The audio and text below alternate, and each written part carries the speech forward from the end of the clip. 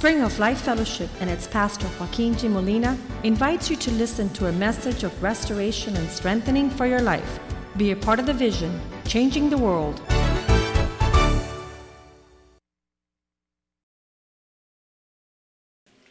We start tonight the books in the Bible. Often in chapter 1 of Luke, it'll have a simple instruction that starts out the purpose for the writings in the Bible.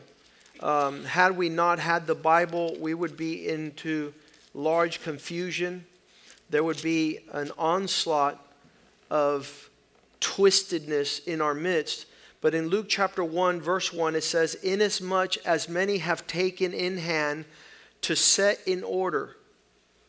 A lot of people have gathered information to be able to give an ordered narrative of those things which have been taking place among us.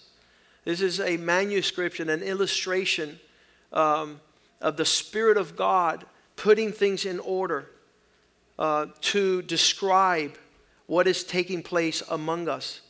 Just as those who from the beginning were eyewitnesses and ministers of the Word. Verse 2, there were people that participated in these inner workings of God's doings upon the earth and were eyewitnesses and servants of the Word delivered to them. They received it and they pass it down. In verse 3, "It seemed good to me also, having had perfect understanding," having had a good presence of all things from the very first, to write to you an orderly account, most excellent Theophilus. So here it is, and I always consider and wonder what's going to take place in regards to that which we are passing down, what we have received and what we're passing down. What role did Christians who were part of the church previous to us, how it played out? We already talked about Ephesus, the Ephesian church, where Paul and Timothy are the founders and the leaders and the head pastors, and that today there is no expression of that church in the land of Turkey that's 98% Muslim. And Christianity is super persecuted in that country. And how does that happen? How does light turn into darkness? How do people let go and then allow other expressions of these things to take place? I was even talking to Pastor Rivera today, asking him, where were these understandings in our lives even 25 years ago? Why wasn't there a strong presence of teaching with respect to leadership in the life of a man and his family and his sons? Why are the majority of pastors' sons hate church after the age of 18? Why do they not want to go back to lead the cause of righteousness? One of the pioneers here in Miami is La Catedral del Pueblo. And the gentleman, Adi Beden, who was the founder of Christianity, you can say, in Miami in the 1970s. And he has one male son, and then he has like 5 daughters or 4 daughters. And why does the son not want to participate? Why is his mom, because the father died a good 20 years ago, and why did the son not want to participate in church? Why is he not encouraged? Why didn't he have a surrounding of friends at youth group levels that would get on the same page to understand the heart of God for the house of God and understand the community? And it finds it so inviting to depart the church and to set himself aside, seeking the treasures of this world. Why isn't he? And I met him a good 5 years ago, and I said, I don't understand.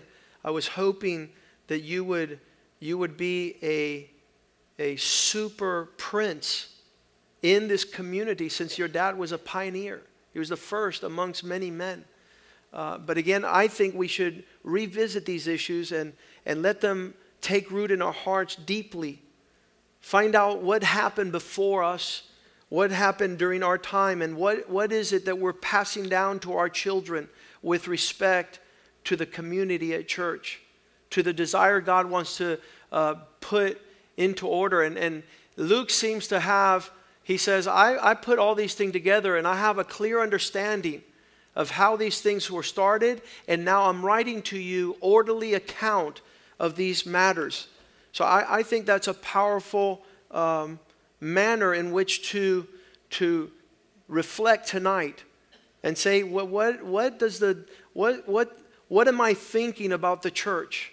What am I thinking about my participation of the church? What am I thinking about what I'm going to leave those that come behind me? And I'm going to tell you something right now. Because of, I said this in Texas, which is a very strong Christian state. I said, many of your churches will turn into Muslim mosques. And your children will convert to Islam. Because your Christianity is so pathetic. It's so laid back. It's so comfortable. It's so, I'm not going to take a role. I'm not going to participate. I'm not going to stand my ground. I'm not going to stand my post. And so that will be sad. And I just, before we get into making it your family issue, make it a where you stand issue.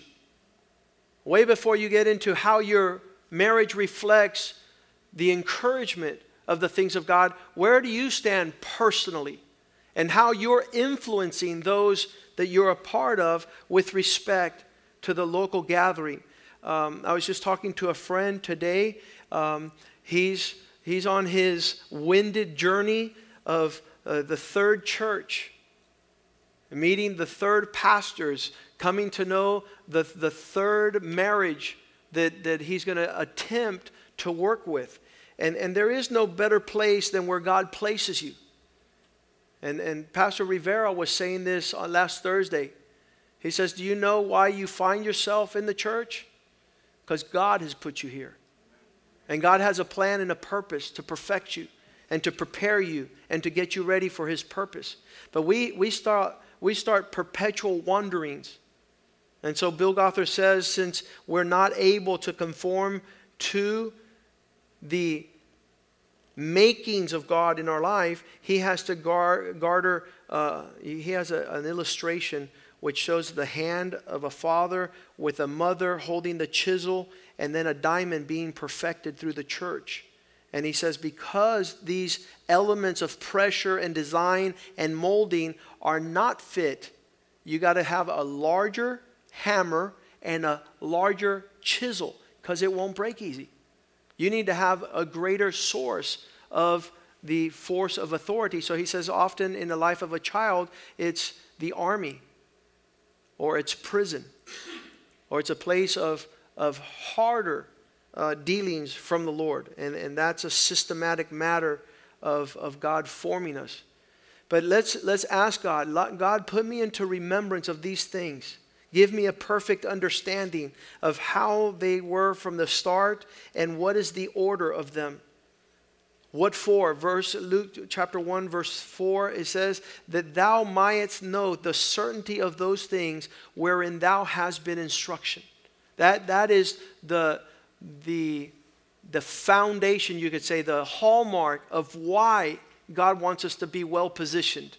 That you might know the certainty of those things which you were entrusted, that you were given to. My heart is, as we have received from the Lord 30 years of incredible grace, and that has led us where we are now, that you also might be entrusted with that you might give it to someone else, that you might hand it off to another family, to supernatural workings of God in our lifetime.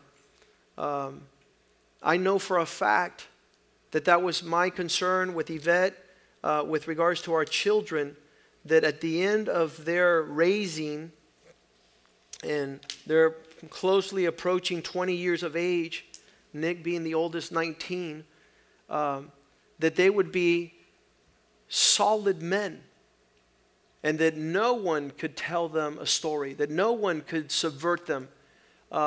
It's going to be super hard pressed for them to be discouraged. I'll tell you right now. There's great many things that would discourage a man of God. But when you're raised and you're groomed and you're brought into these matters in this manner, it's going to be very hard to be shipwrecked in your faith. And so we thank God for this 20-year journey in their life, and see how they stand wherever they're at and the conversations they have, and they're not moved. They're not moved by this world's concerns and worries, and they're grounded and rooted in their relationship with Christ. And they love the church, and they love the community of believers, and they love the work of God internationally throughout the nations. In 2 Timothy chapter 2, verse 15, Paul writes to Timothy, and he says, of these things, put them in remembrance. Be diligent into showing yourself approved to God as a worker who is not need to be ashamed, who's not finding it difficult to rightly divide the word of truth. I was at WMCU or Life FM yesterday. I was talking to James Shepard, one of the programmers there, and he says, it's amazing. My 7-year-old daughter, I told her 5 times not to go into the kitchen to eat food, and she went in there and she got the food. And I said, what are you doing? She says, Dad, you have to have grace. You have to have grace. She's 7 years old. And he said, no, honey, there's consequences when you do things that are wrong. And then she says, Dad, you're not to provoke me to anger.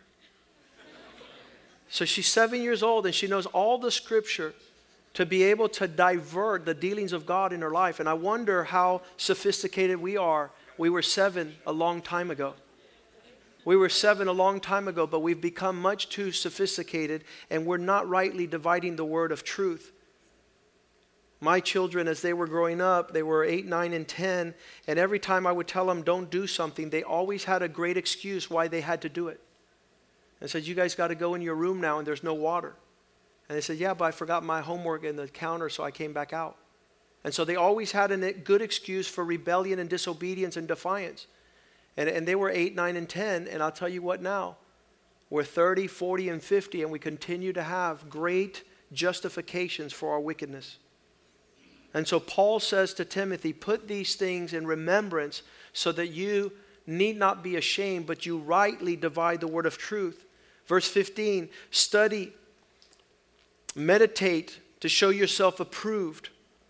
And he says, do not involve yourself in profane. That word profane comes from going outside the boundaries. Shun profanity, idle babblings, for they will increase to more ungodliness. The more you water it down, the more you will have a watered down version. And I wonder often if we continue to make the measure of the boundaries all the more broader, how we will lose our way. The Bible says it becomes like cancer that eats away. Verse 17. Their justification for what they do becomes like cancer. It spreads. It brings death. What's considered a culture of destruction. They don't know how far they have erred. Verse 18, whose concerning the truth have erred, and they're saying things about the resurrection and overthrow the faith of some, convincing others. All the more as the church waters down what God has called it to do and who it's to be defined.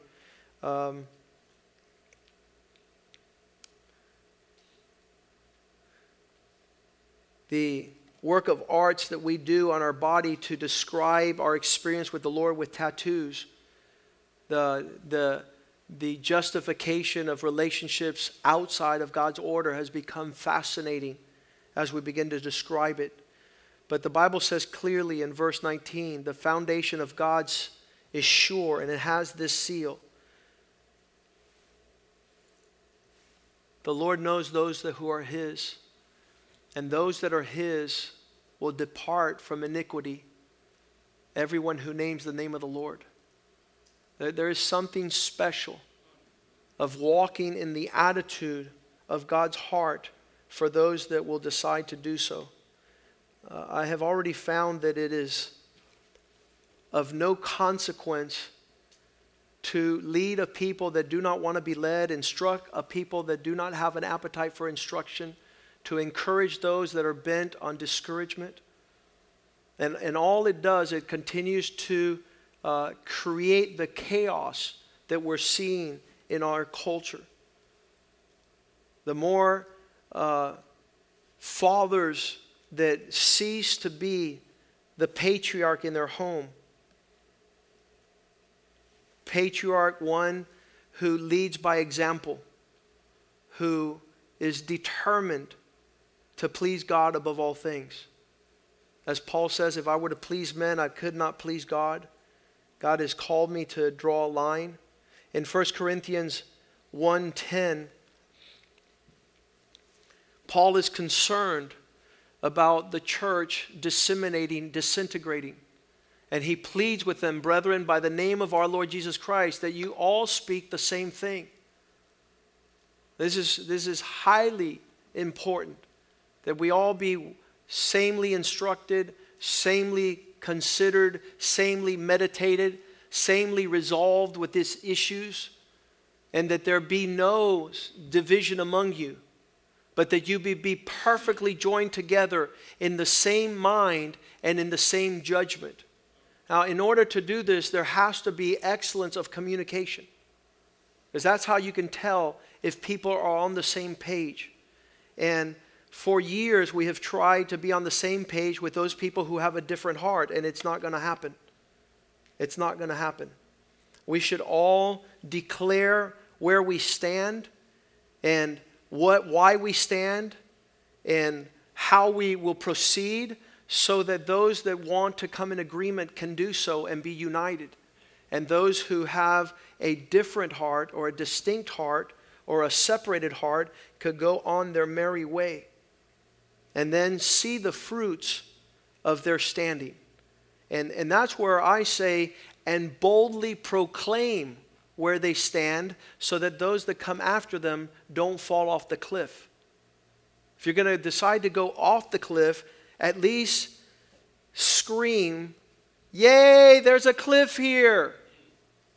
So that when you're lost, people don't go in that direction. But usually the destruction is one of, we go off the cliff and we go, shh, shh, shh, shh, shh, shh, don't tell nobody, don't tell nobody. And so we have generations of people going off the cliff instead of standing and waving a banner.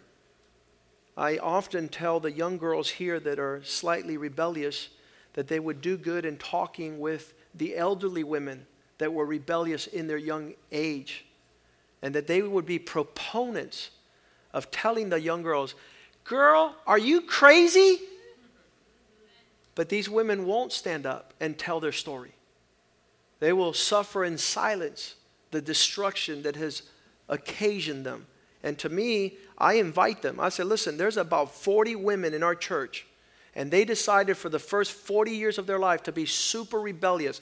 Go talk to one of them. Because you would never want to take a step in that direction if you knew your destiny of destruction. You would never want to end up in that nightmare. So this is what needs to happen. A church that is called to be united and to be delivered from divisions and separation, but the Bible says perfectly joined together. Almost like those three words are an oxymoron. Where you say perfectly, it doesn't exist. Joined, never. Together, ever. And that's what God is calling us to do. God is calling us to mature and join at that level. And to be joined together in the same mind and in the same decision making. 1 Corinthians 1:10. In the same manner, to slice the line on the ground in the same format. Having received the same training. It says there in the Amplified, perfectly joined together in the same mind and in the same judgment. And I would invite you tonight to turn all those words upside down and say imperfectly disunited, separated, all thinking different, making the opposite choices. That is chaos in essence. That's confusion. You can't leave that to the next generation. That's someone who talks to himself. Yes, I do. No, I don't. I agree. I won't. That's a crazy man. That's a disease. It does not cause for a healthy body. But those that are trained and anointed, encouraged, and carry the same burden will bring about what the Lord wants the church to be. I want to go to the book of Acts, chapter 2. And here the description of the church is so systematic at its finding, as it originates. And it's described in chapter 1, verse 8, where the Bible says, "You shall receive power." And this has been my contention for a very long while. You shall receive power as the Holy Spirit comes upon you. And there we see, if you're taking notes tonight, that the first expression or description that describes what the church is, it's a powerful church. It's a church full of power. The expressions of everything weak is replaced by the strength and the presence of our God, as the Holy Spirit is upon us.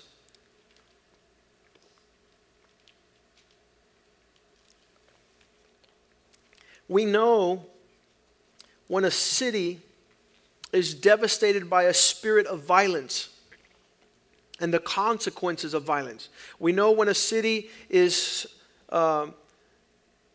suffering the spirit of lewdness, lasciviousness, the lust of the flesh, like Las Vegas, full of whorehouses and debauchery and all manner of dark living.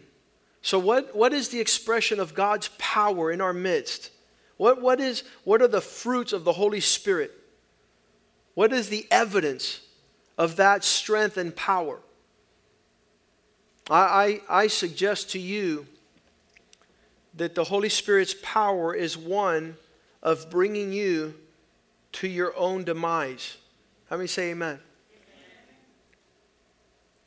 The Holy Spirit is that presence which gets you out of the way. Because the fruit of the Spirit is love. And the opposite of love is selfishness.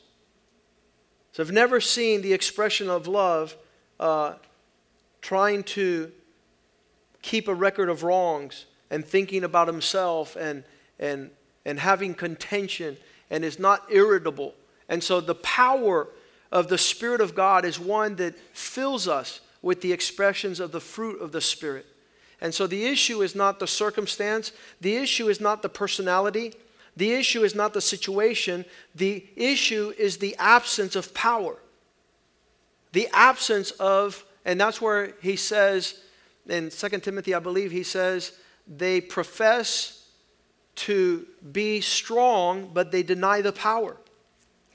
These are the men in the last days professing themselves to be very spiritual, but then when contention and irritation arises, they can't get over it. Verse 5, 2 Timothy 3:5, having the form of godliness, they say they're spiritual, but they deny the power. Have nothing to do with these people. That's what Paul tells Timothy. Don't come around people who do not walk in the power that's given to the church. And he says the reason why he gives this power of the Holy Spirit, because that is the only way and the evidence, verse 8, that you can be witnesses. You can testify. Acts chapter 1, verse 8, he says, you shall receive power when the Holy Spirit has come upon you. So that is the way that you shall be witnesses to me in Jerusalem, Judea, Samaria, and in Miami, to the ends of the earth, Hawaii, wherever the end is. Hikilio.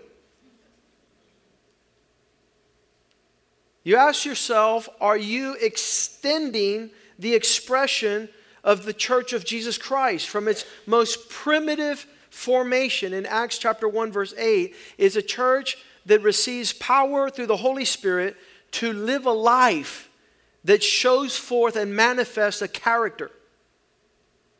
I don't care where you go, and I've said this before, you need to be able to be strong in the character of a believer's life as a member of the body of Christ, regardless of where you're at.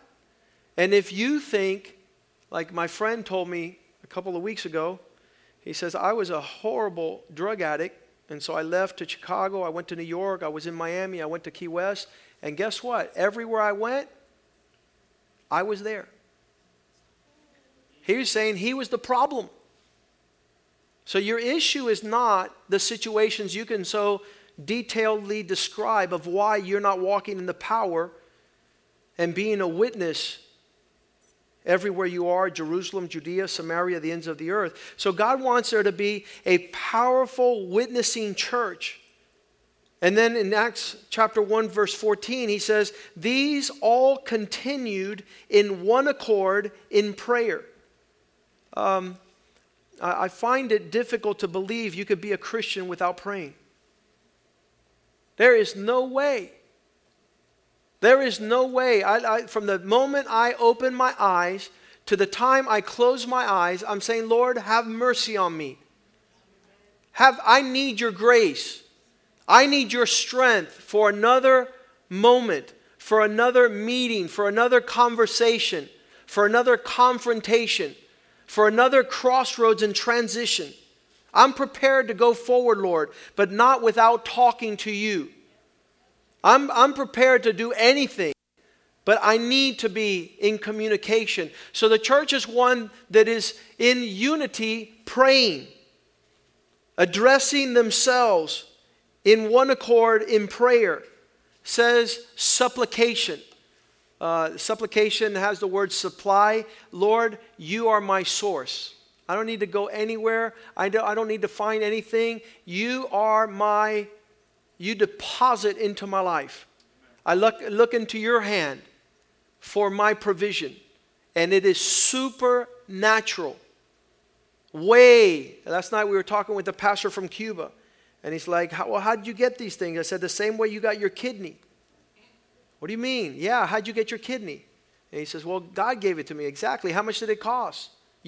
Nothing. How much does it cost to go find one? More than you'll ever have. So he is the God who supplies all my needs according to his riches and glory. And I'm satisfied.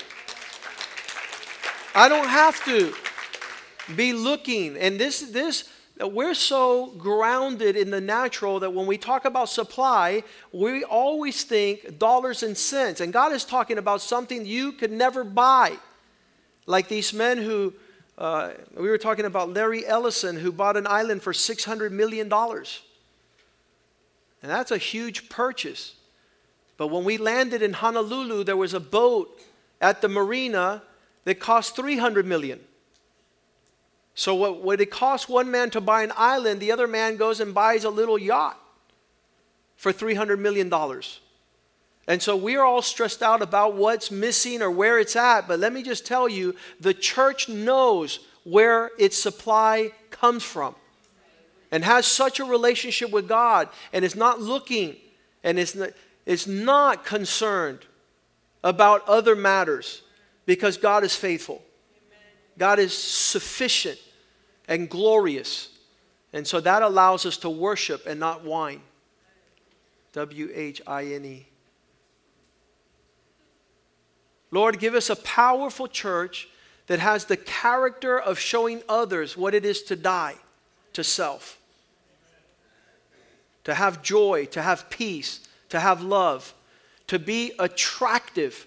The Bible says a stench of death to those who hate Jesus Christ, but a fragrance, a perfume to those who love Jesus. That we be attractive to those people that are in our lives and not unattractive. So a powerful, witnessing, praying church, and it says in that power of prayer and dying to self, lifting up supplication. Very important that power of prayer leads us to unity. Acts 1:14, they all continued with one accord in prayer, supplication with the woman and Mary, the mother of Jesus, and his brothers. One of the expressions there with all these gathered was unity. And if there's ever, the word devil means twice vile, speaking, diablo, a separation, a distinction that allows us to continue disconnected. And every member of the body disconnected renders it death. And so, prayer for unity, what does that mean? What is the expression of unity? What are the giftings? What are the things that connect the eyes with the mouth, with the ears, with the nose, with the hands, with the feet? That's one of the things that Jesus says would cause the whole world to see in our unity and in our love. People would witness a power working. I have had conversations in the last 3 months with people that would never, listen to me very clearly. This is why we have to greet each other with high fives and grand choruses of "you're the most amazing person upon the earth." Why? Because the conversations I've had with people in the last 6 months I will never join the church because I'm not interested in caring about anybody. Sufficient to care for myself. Because if I go to church, I'm going to run into people that have needs. And I don't want to be in a place where I have to meet others' needs. So that's why when we gather together, every single person that walks in the house of God needs to be celebrated greater than any athletic basketball champion. Because we have decided that we would be our brother's keeper. We would concern ourselves with the orphans and the widows and the needy. And this is what the church stands for. We do care about family and its demise. Yesterday I was looking at Michael Brown was on a show. There was 2 women that were saying, let a 6-year-old decide if he wants to be transgender. If he's 5 years old and wants to be a little girl who wants to turn into a boy, let him. Let them cut off his members and let him be a little girl at 5. And so my friend Michael Brown was there. He was saying, are you crazy? Are you crazy? So some of us will have to stand up in our generation and say something's not right. And so this power of unity is our concern to decide that we're not into taking care of ourselves anymore. We're going to extend our concern about others. That's one of the things that blew away this poker player. He says, Joaquin, I sit at a table with 9 people and I take all their money. I don't understand how you left your law practice. I don't understand how you did that, and that's the only reason I'll sit down with you and listen to you, even though I'm of Jewish descent.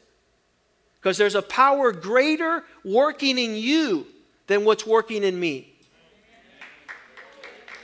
There's something supernatural that you're not living for yourself, that you could have taken off years ago and had your own best life, and you walk away from that. What is going on? What is that? What's your concern?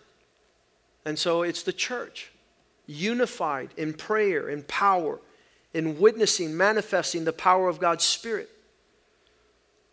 I was always recalling an uncle of mine that came from Cuba, and he came to my father's house and said, you know, I just got back from 40 years in Cuba. I have nothing. My dad says, okay, here's a check for $5,000, and gave him a check. And that man got in a fight and an argument with my father and says, you could have given me more. You could have given me more. And say the person that wants to receive is not satisfied in a carnal spirit, because he's eating other people's cookies and he thinks they're his. I mean, remember that, right? At the airport. Isn't it amazing? And so the church is one that is walking distinctly in a power of God's Spirit. If we read Acts chapter 2, verse 1, the Bible says, when the day of Pentecost had fully come, they were all united in one place. Isn't that powerful? In that unity, the Bible says, and suddenly there came a sound from heaven, a rushing mighty wind, and it filled the whole house where they were sitting. And there appeared to them divided tongues of fire, and one sat on each of them, and they were all filled with the Holy Spirit and began to speak with other tongues as the Spirit gave them utterance. So this was a Spirit-filled church. Some people are concerned about whether the Spirit moves or doesn't move. I'm going to tell you something. I am so saturated by the Spirit of God. So saturated by the Spirit of God. It feels super good. Super good to have the Spirit of God in your life. It will repel demons from your life. There is no attitude and depressive state and any sentiment of evil when the Spirit of God has filled your life. It's like one that lights a torch or a lamp. There is no darkness. In Acts chapter 2, verse 38, Peter said to them, repent and let every one of you be baptized in the name of the Lord Jesus Christ for the remissions of sins, and you shall receive the gift of the Holy Spirit. As he's giving an expression to others what they are experiencing, one of the things that I'm really cut to the heart with,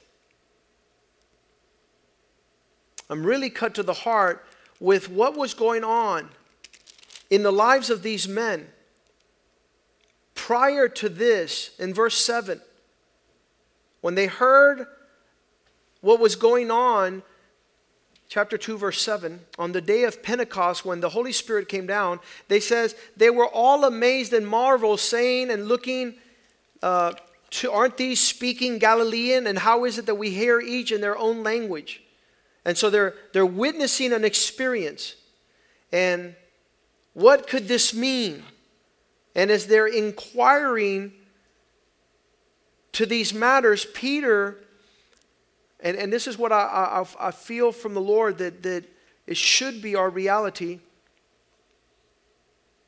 When he begins to explain to them what's going on,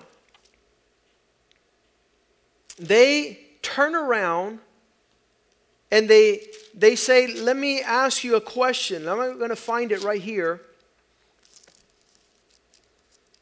The Bible says they were cut to the heart after Peter spoke to them.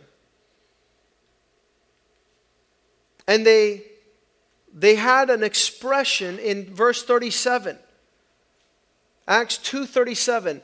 When they heard Peter's discourse, they were cut to the heart and said to Peter and the rest of the apostles, men and brethren, what shall we do?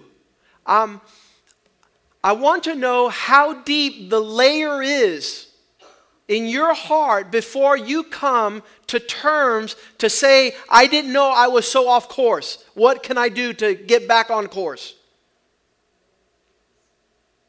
Our generation needs to hear something so sharp and so deep within their hearts for them to respond, to wake up out of their stupor, to disconnect from the trance of this world, to say, how, now that we've heard from God, how are we supposed to respond? I think that is evidence of hearing from God. The layers of justification, the layers of reasoning, the layers of posing and posturing are all great until you say, you know something, I'm wrong and I want to get right. I want to start moving in the direction of God. I don't know what it's going to take for us to get there. I just pray that God moves powerfully in the spirit realm to get us to the place of forgetting, making others the issue, and corresponding to, woe is me. I'm off course. I need to be a champion. of God because of His grace on my life, because of His Spirit that has moved, because of His love and His mercy that is evident. And then He goes on to say, as they were Spirit-filled, the first thing that happened in verse 42 is that they decided that they would line up with steadfastly, stand strong, not hang loose, steadfastly continue in the doctrine of the apostles. I love that first part because there is an instruction, there is commandment, there is correction in that regards. But the second one is in fellowship. And if I were to grade some of you on fellowship, you get an F for fellowship.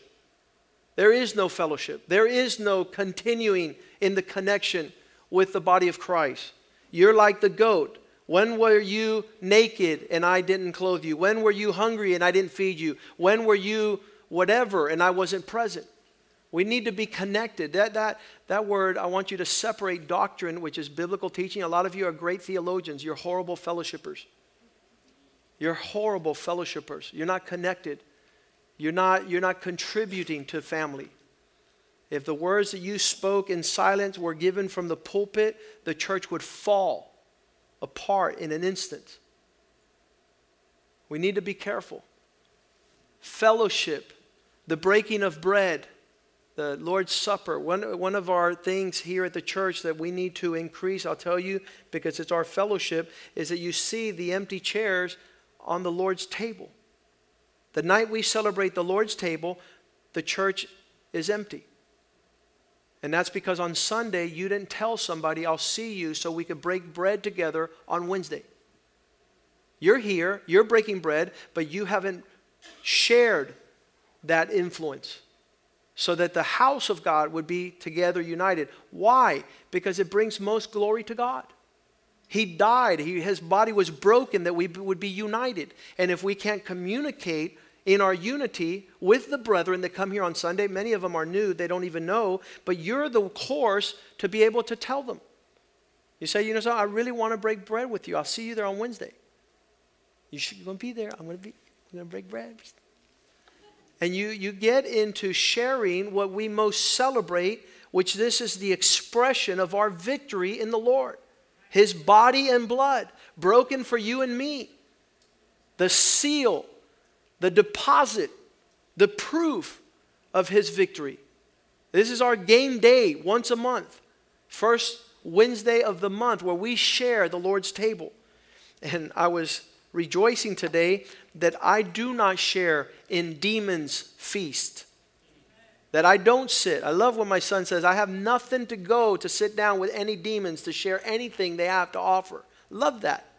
Love that heritage we have. I'll be here every Lord's Supper celebrating the goodness and faithfulness of God who's allowed us to sit at His table. And it's going to be horrific to be sidestepped in that regard. So they continue steadfastly in instruction, word, teaching, fellowship, a church that breaks bread together, prays together. The Bible says a church that became reverent in verse 43 as the signs and wonder moved amongst the body of Christ, the fear of God came upon every soul. And many wonders and signs were done through the apostles. I love the expression of miracles. Maybe we could get up here and start sharing on miracles and we're going to be blown away what God has done in our midst. It becomes so commonplace among us that we don't even celebrate it anymore. We had men here that raised from the dead 5 times over. And it was walking in our midst. We call them Lazarus. As God just kept on bringing them back from the edge of death. And He's walking among us, we're like normal. And so it's important that we see the power of God working and to be able to tell the world to come here to see what God will do for them. A reverent church, a respectful church. We have lost the sense of miracles to the degree we have become commonplace. Let it never be that you find yourself comfortable. This is an awesome place, a place of awe, a place of marvel, how God moves. And I've taught my children as they were little, I said, don't play with the things of God. Don't let them become commonplace. Because when they became so familiar with Jesus Christ, he could not perform any miracles. Oh, isn't that Jesus, the carpenter's son? Isn't his sisters with us? Don't we know his mom and dad, Joseph and Mary? Doesn't he live down the street? And the Bible says because they became so familiar, hey, Day, how you doing? And he could perform no miracles. So our reverence and respect allows for miracles to break loose in our midst, a church of power. We can do this just as a matter of evidence, proof. We can sit there and just fill that wall with all the supernatural things that have taken place. Now, I'll tell you, one of the biggest ones is that we fellowship here every month. I have this building. When I see pastors come from other countries and they're like, wow, you guys have a nice place. I go, I know. Because it's a miracle. It's the goodness of God. I remember growing up as a young Christian, 15, 16, 17 years old. I was like, man, how do we get out of this dreadful place? That place compared to this place is night and day. Our kids have grown up in a wonderful place. And I just pray for their kids to have even a more wonderful place, that they might have evidence of the glories of God. The faithfulness of our God is one that gives us reverence to see miracles. A church that is able to conform. In verse 8, verse 44, Acts 2:44.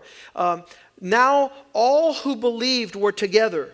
They were in this unity, and they had all things in common, sold their belongings and their goods, and divided them amongst all, and as anyone had need. And so we have seen this in ways that people do not believe in this house. We have seen the supernatural provisions of God. I love to see every school year as the girls pass down all the uniforms from one year to another, down to another. Passing down shoe sizes. Hey, my 10-year-old is now 12. Your 10-year-old here, he can have his shoes. And we live in common unity in expressions of sharing together, giving away cars. That's unheard of in our generation. You just find out how many cars you've given away in your lifetime. I can tell you that it's been a greatest joy to be able to give cars and boats and provisions and be generous and be known by generosity. Why? Because the Spirit of God flows. The Spirit of God flows in our lives through His grace. I remember that I was practicing law many years ago, and I had a client who was a jeweler at Mayer's, and he says, you know something, my wife and I are super happy, and we want to give you guys a set of wedding rings. And I said, well, you missed it because I got married 3 years ago. But he gave me a beautiful set of wedding rings, and Javi and Francis were getting married. I said, hey guys, we got your rings for you. And we just passed it on to them. It's just a glory of God to be able to be used as a fountain of His grace and bless those that are around us. And so it goes on to say they shared their possessions and they divided them amongst them all as anyone was needed. In verse 45, it says not only were they a sharing church, what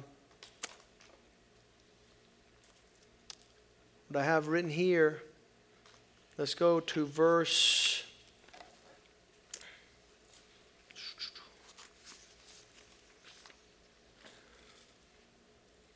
Acts 2:46. They were gathering together, the Bible says, continued daily with one accord in the temple and breaking bread from house to house. They ate with gladness and simplicity of heart. The greatest riches I believe that the body of Christ has is one another. I've said this for years, that the wealth of our relationships far exceed.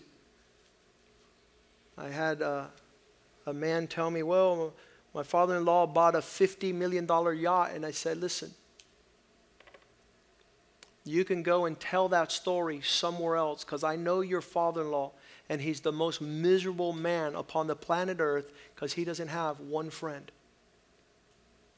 He might have wealth and provision, but he has no relationships. And the Bible says the greatest of all these things is to be able to relate to God and to relate to one another, to be connected. The Bible says in Acts chapter 2, verse 47, not only were they together and breaking bread from house to house, eating their food with gladness and simplicity of heart, sharing meals, they praised God, and this giving them favor, supernatural favor with all people. And the Lord added to the church daily those who were to be saved. One of the greatest joys I have is seeing new people come to the house of the Lord. The expectation and potential of those that surrender their hearts. Even as that friend of mine from 30 years ago yesterday says, I want to join and be around people like you. And I was like, yes, sir. And you're a prince of God, and the devil has wanted you to be a prince of Satan. God has wanted you to be known by your destruction, and God wants to bless you. When I met the poker player in Hawaii, he says, look at the millions I've made playing poker. I said, that's just because the devil doesn't want you to get what God wants to give you, to be known as a prince upon the earth. He's giving you the glory of the kingdoms of this earth, but he's going to take them away. But what God gives you sustains you forever. And God's blessing does not add sorrow with it. So Acts chapter 2 verse 47 said they praised God. They had favor with people. They were attractive. They were able to walk in a manner that was allowing people to want to be a part of their life. I wish and I pray that the coming days for you would be one that your life and that huge frown on your face would turn upside down so that people might delight and see you delighting in your God. They might run with you to the house of the Lord. They might be able to raise their hands and rejoice and praise God and not sit in a manner which is super unattractive. Let's ask the ushers to come forward. As we have gone through this journey of understanding what world-changing community is all about, I pray that you would just consider once again and say, Lord, let me be connected to the vine. You are the vine, I'm the branches. Without you, I can bear no fruit. I'm unfruitful. I don't have any expression of the life of God in me. I'm not standing strong, steadfast as your prince. You have done wonderful things. The Bible says, he who has been forgiven much loves much. And when I begin to contemplate where I was before I came to the Lord, let's ask the worship team to come forward too. When I start contemplating where I was before I came to Christ, I'm not worthy to be standing here right now. I have no merit in being able to participate with His mercy and grace upon my life.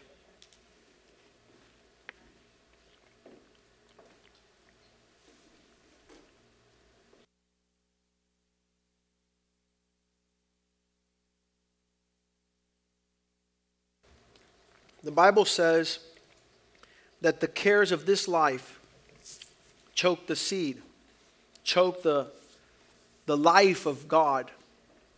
The cares of this life, the worries, the concerns. And that's why Jesus says, cast your cares upon me. Cast those things that are heavy laden. My yoke is easy. My burden is light.